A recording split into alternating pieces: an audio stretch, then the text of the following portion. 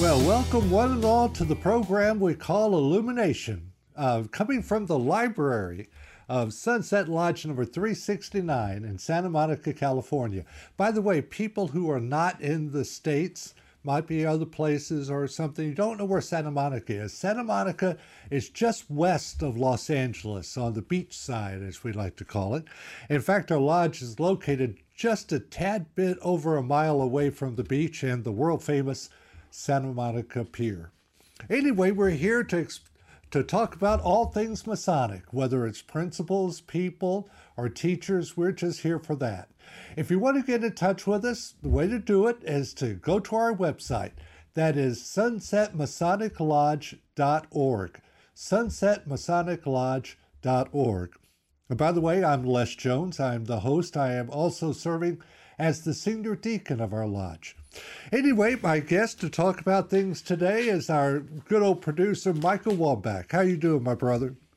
Hey, Les, really good. And looking forward to the show. It's always a lot of fun. So I think it's going to be a great one. And, I was thinking the other night we were doing our third degree. Right. And the last thing that we do is we always have the candidate, after he's had his third degree, sign the Constitution and bylaws of the lodge, the bylaws in particular. And it's the actual book that we started with back in 1905 in this lodge. So there's literally the signature of every member of our lodge that's been raised going all the way back there, our whole lineage. So it really got me thinking about some of the people that have belonged to the fraternity over the years and some of the fascinating stories. So I thought that might be a really fun topic for us to do tonight. Let's do that. Now, why don't you start us off with it there, Brother Michael? All right.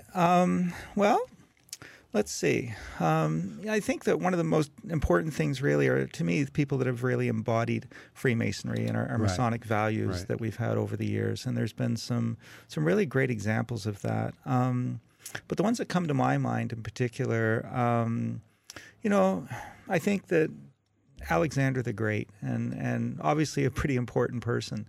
And when he was the head of Russia, there's a wonderful story about him. And one of the vows we take as Masons is that we're to take care of our widows.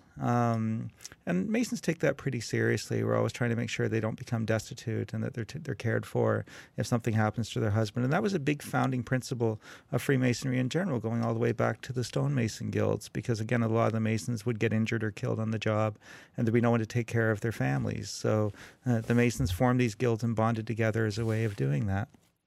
So the story goes that Alexander the Great was in this pawn shop, and he was sort of in disguise, so nobody knew it was him. And there was a widow of a brother Mason who was in there and trying to pawn the ring of her Masonic ring of her deceased husband.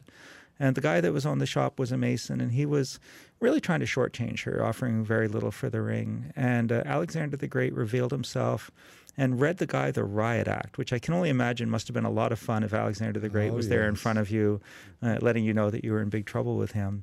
And then he gave her money out of his pocket and said in the future, should she need anything, she was to present herself at the palace, and he personally would see that she was taken care of. So a man that, really uplived and lived the principles of Freemasonry to the greatest extent possible. And I thought that was really cool. That's awesome. Yeah. Okay, I didn't mean to cut you off. No, go ahead. No, what I want to bring up to is the living principles of Masonry. I think that shows a lot right there. Why don't you delve a little bit into some of our founding fathers? Many of our founding fathers were Masons, weren't they? Yeah, we absolutely. Washington, and Jefferson, many of the signers of the Declaration of Independence, Paul Revere. If we really look at it, the American Revolution, again, a big part of the success of that was the Masonic connections that these people had. And the Jefferson spent a great deal of time in France with Masons he was connected with there. And, of course, the French were a huge part of supporting America during the Revolutionary War. And if it weren't for those Masonic connections and alliances, maybe the outcome would have been very different. And then also the idea of trust. And Masons, we do take an obligation to care for one another and be loyal to one another. And during the Revolutionary War, I don't know if you know this, Les, but with Washington, his personal bodyguard, the only people he would trust with his life were Freemasons. So all of his personal bodyguard were members of the fraternity. So I always thought that was pretty cool. That really is great. All right. Now, there were a lot of people that really showed Masonic principles, whether they were Masons or not, and how they gave back to the community. One person in particular I wanted to speak about was Henry Ford. Yeah, I mean, here again, you have a person who's pretty important in industrial America. And I can't even imagine, Ford if he hadn't existed, because again, a lot of the modern mechanization and assembly line and creating an affordable automobile. And if you think about how important that was to the development of our country, mobilization, Yes. We see that during the Second World War with Hitler creating the Volkswagen, because he believed that if he could mobilize the population of Germany, it could pull them out of the Depression. So, because when people can get around, they obviously have a lot more opportunity to find employment and work and better themselves. And so Ford, created the Model A and the Model T, the very affordable cars. But again, one of the things about him was that he actually paid his workforce substantially more than he had to. And he did that, he said, first of all, because he wanted to have a market for his cars. So paying them, he had people that could buy them. Right. But I think that there was some Masonic principle in that too, that he had the opportunity to alleviate suffering and make sure people were well taken care of. And I think as a Mason that spoke to him on some level, and I always believe that was part of that decision also. So again, we see that in action, where a lot of times Masons will go above and beyond, and not just for other Masons, but for anyone in need, and will come through. I mean, we see that today in the Midnight Mission downtown, that one of our past Grandmasters here, Larry Adamson, used to run the Midnight Mission for many, many years.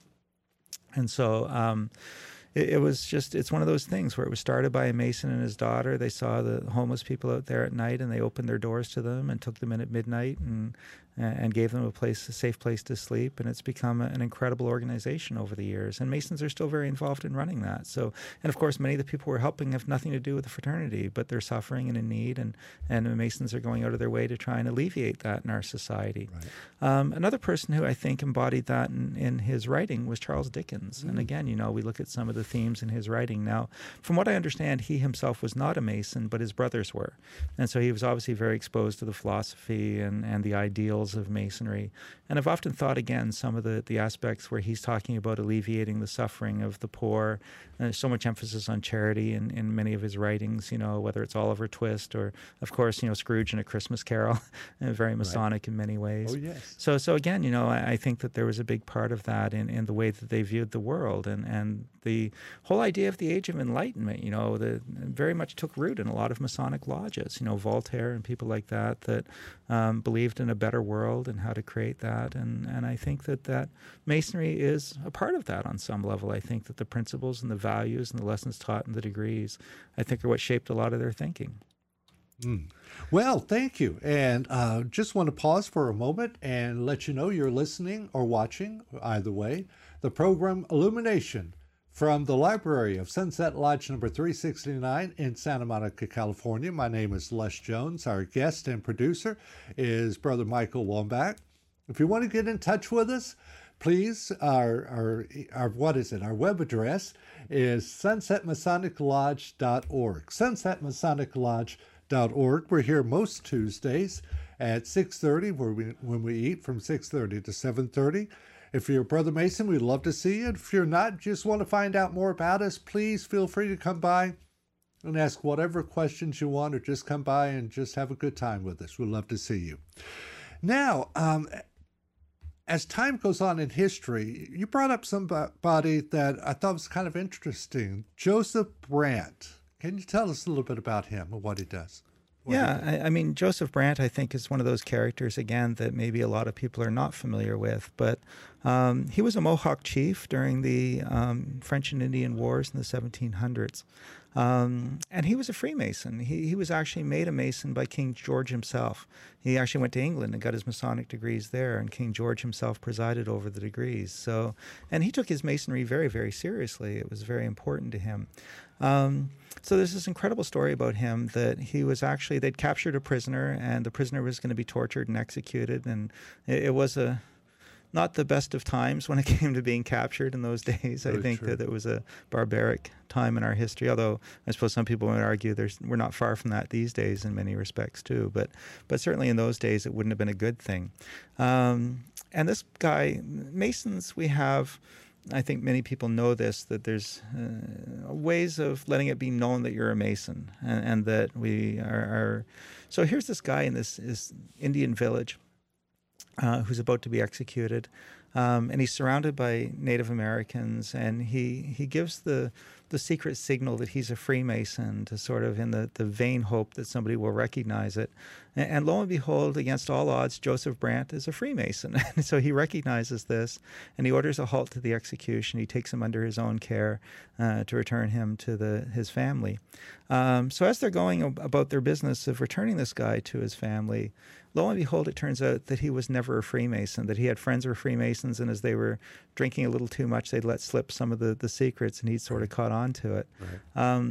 So rather than get upset, Joseph Brant took money out of his own pocket and paid for his Masonic degrees, figuring if he already knew the secrets, he should at least obligate him to keep them secret. That's true. so the guy made it all right. But it just goes to show the reach that the fraternities had over the years, where even in a Native American village in the 1750s, the chances that one of the natives there is a Freemason, and the chief himself, obviously, is pretty remarkable when you think about it. And when you look at history, the impact that this organization has had on the world, in so many respects, culture, sports, literature, industrialism, military stuff, science, just on and on and on. And I like to think that really when you look at it, so much of our modern society was shaped by Freemasons in so many different ways, Yes. And so I think you see this, but it's really remarkable, some of these stories that we have. And there's some really other great stories about, different times during wars where Freemasonry came into play as well. We were talking about that. Tell us about you've got a couple of stories about the Civil War time, don't you? Yeah, I think really there are some really cool stories that stem from that. And one of the things that's interesting about the Civil War as a whole, of course, is you end up with brother against brother. So on both the North and the South, there were Freemasons. And so it was a time in our history where it was American versus American, and people were very divided, and often people that probably had friendships that ended up on both sides of that conflict. So it was a really interesting time in our history in many respects. But there were a couple of stories that came to my mind that are fascinating, and again kind of show how Freemasonry can even transcend conflict in a sense, and should, in so many respects. But there was a story about this guy who was from the North, and he was captured in Savannah in Georgia, and was in a prisoner of war camp there. And he was a second-degree Freemason, a Fellowcraft.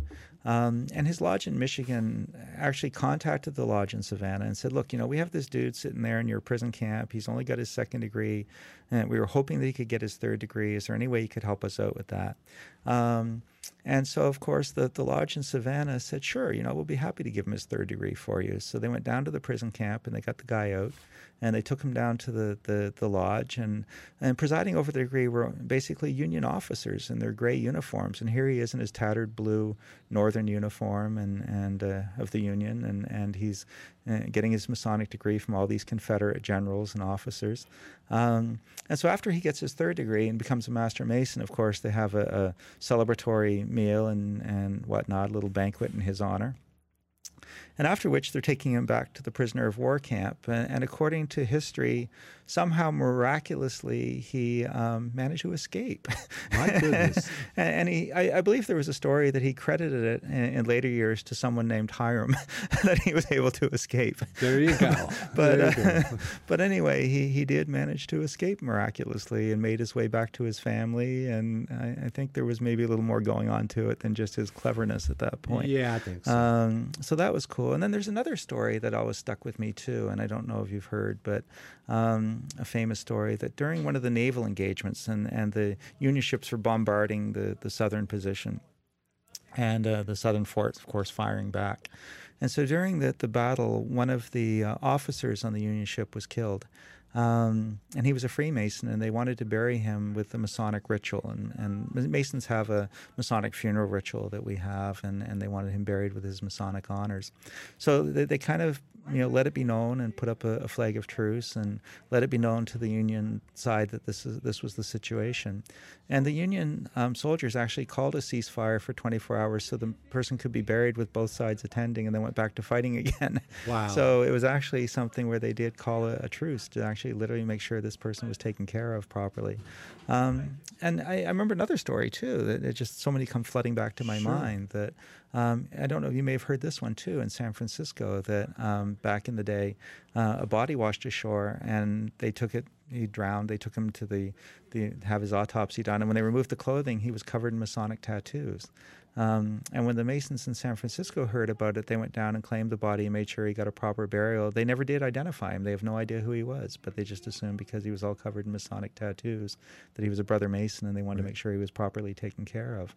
So there's this incredible, brotherhood and charity to Freemasonry that I think more so in a sense, other organizations have fraternity and fellowship and so forth, but I think the Masonry is just a different level. Right. And I've often believed that it's such a different level that we see this, that maybe no other organization really has, to so many degrees. I know exactly what you mean. And one of the things I love about what you've been talking about is that it's not just one among ourselves, but we take that very same spirit and share it with the world. So it's not just us only, us against them, but we actually do share it with the world. Yeah, I think absolutely. And I think that there is just something to it, and of course we have a long history going back to, I think we have Masonic documents back to the 1400s, and of course, the modern Masonry really came into being with the Grand Lodge of England forming in the early 1700s. But again, we have such a long lineage, and I think that this is all such a part of that in so many ways. Real good. And, there are many types of Masons. We've been talking about it. By the way, I want to remind you, you're watching or listening to the program Illumination from the library of Sunset Lodge number 369 in Santa Monica, California. My name is Les Jones. I serve as the senior deacon of our lodge. If you want to get in touch with us, just look us up on the web. The address is sunsetmasoniclodge.org. sunsetmasoniclodge.org. We're here most Tuesday nights starting at 6:30 when we eat. We'd love to see you. Now, there's there are many different phases of Masonry, many different things you could study. One of the things I wanted to bring up to you is something called esoteric Masonry. Someone like the author Manly P. Hall. What do you have to say? What do you know about someone like him? Well, again, this is what sets us, I think, apart from so many other similar organizations, is it's not just the fellowship and the brotherhood, but there is this incredibly deep esoteric aspect to Freemasonry. People who have contributed so heavily to that and studied its symbolism over the years. And Manly Hall's a great example. He's someone that was here in Los Angeles, with the Philosophical Research Society in Los Feliz. He was the founder of that.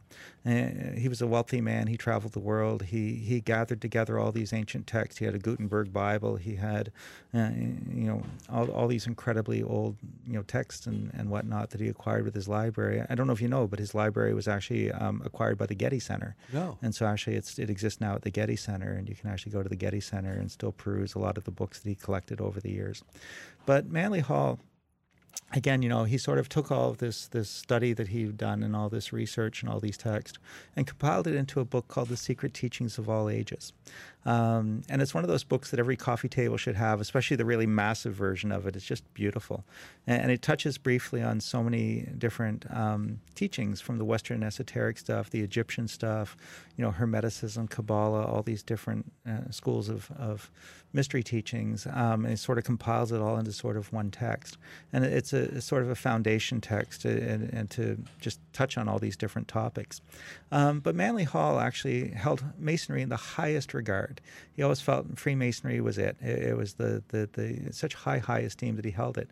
But he was so busy, he never got around to joining until he was very elderly. I didn't realize that. And he didn't actually join Freemasonry until very late in his life, and he actually came to it. But when he joined and got his third degree, and then he actually joined the Scottish Rite. And one of the interesting things about that was they immediately made him a 33rd degree Mason based on his life work and all the teachings he'd done and so forth. And so, a remarkable character.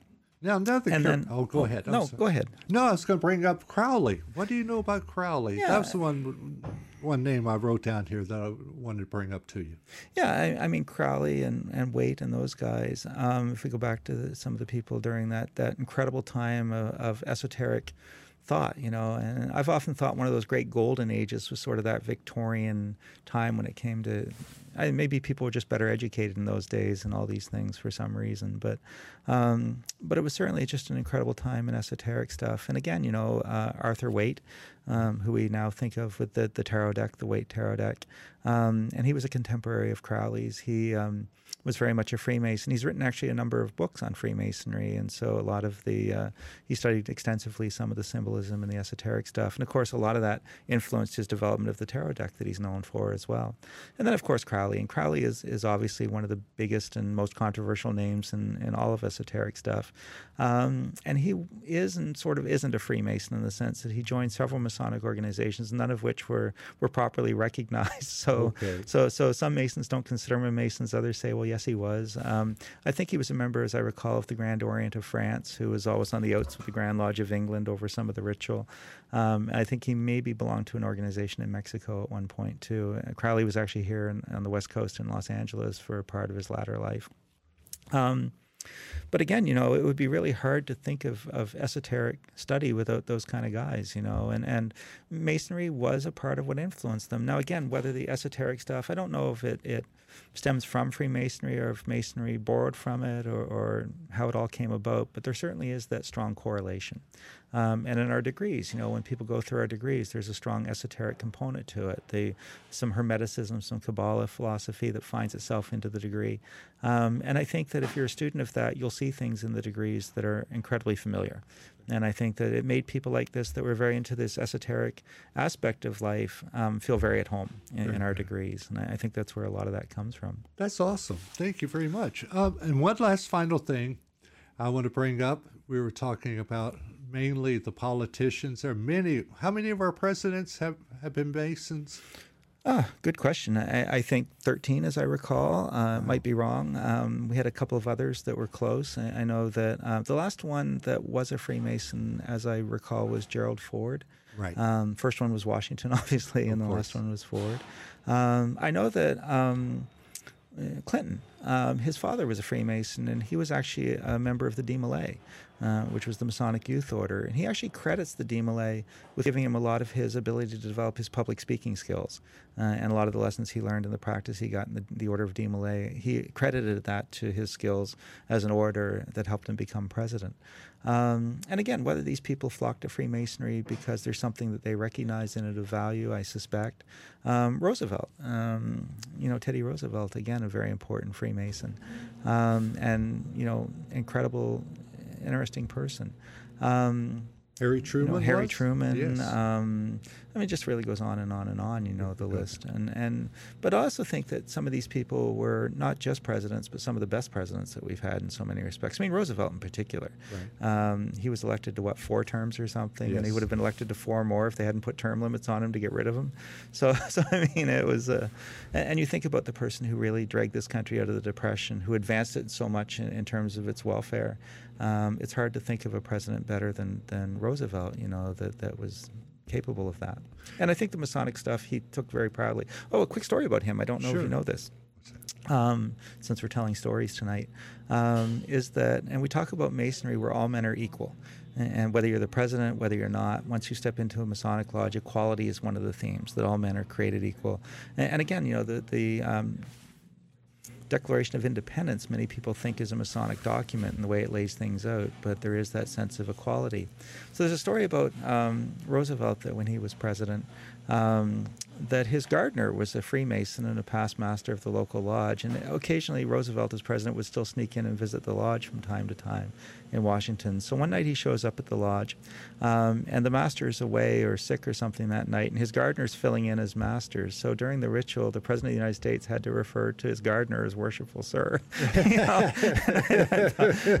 master was the gardener. So at the White House. So really fascinating stuff. J. Edgar Hoover, another famous name that comes to mind, that was a Mason during those times. So again, pretty influential people for sure. Yeah, and there's a lot of good stuff, but there's a lot of fun stuff. I remember watching a talk show where Shaquille O'Neal was on, and he had a big fancy bling Masonic ring on, and they were questioning him. And he said, "Of course I am. Shaq's one of us, so to speak." Yeah, he very much. He joined the Freemasons in Florida during his time that he was there.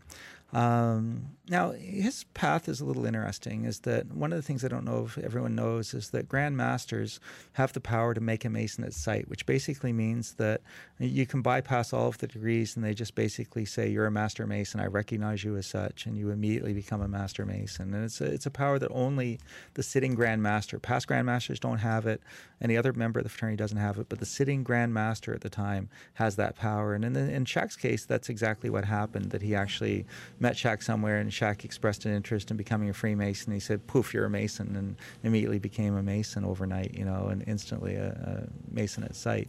So that's how he came to be a Mason. But again, very proud of it. And then I don't know if you know, there's an interesting connection with Shaq, that actually James Naismith, who was the Canadian who invented basketball, was a Freemason. So I guess, it's things come full circle in so many respects. And so, in sports, we have so many people that were part of the fraternity. So it's really cool, and he is proud. And I think also, if you look at Shaq, he is very much an upstanding pillar of the community, not just in sports. He's a person that has invested back and given his time back to the community. He's an individual who's always, I remember when they had the riots after the Lakers won the championship and one of the LA police cars was torched, that he actually bought the LAPD a new police car. And I think he actually worked for a while as a deputy sheriff or something. So again, very much an outstanding person who believes in bettering society and giving back. So, which, is not surprising that the Masonic philosophy finds a home with someone like that. That's awesome.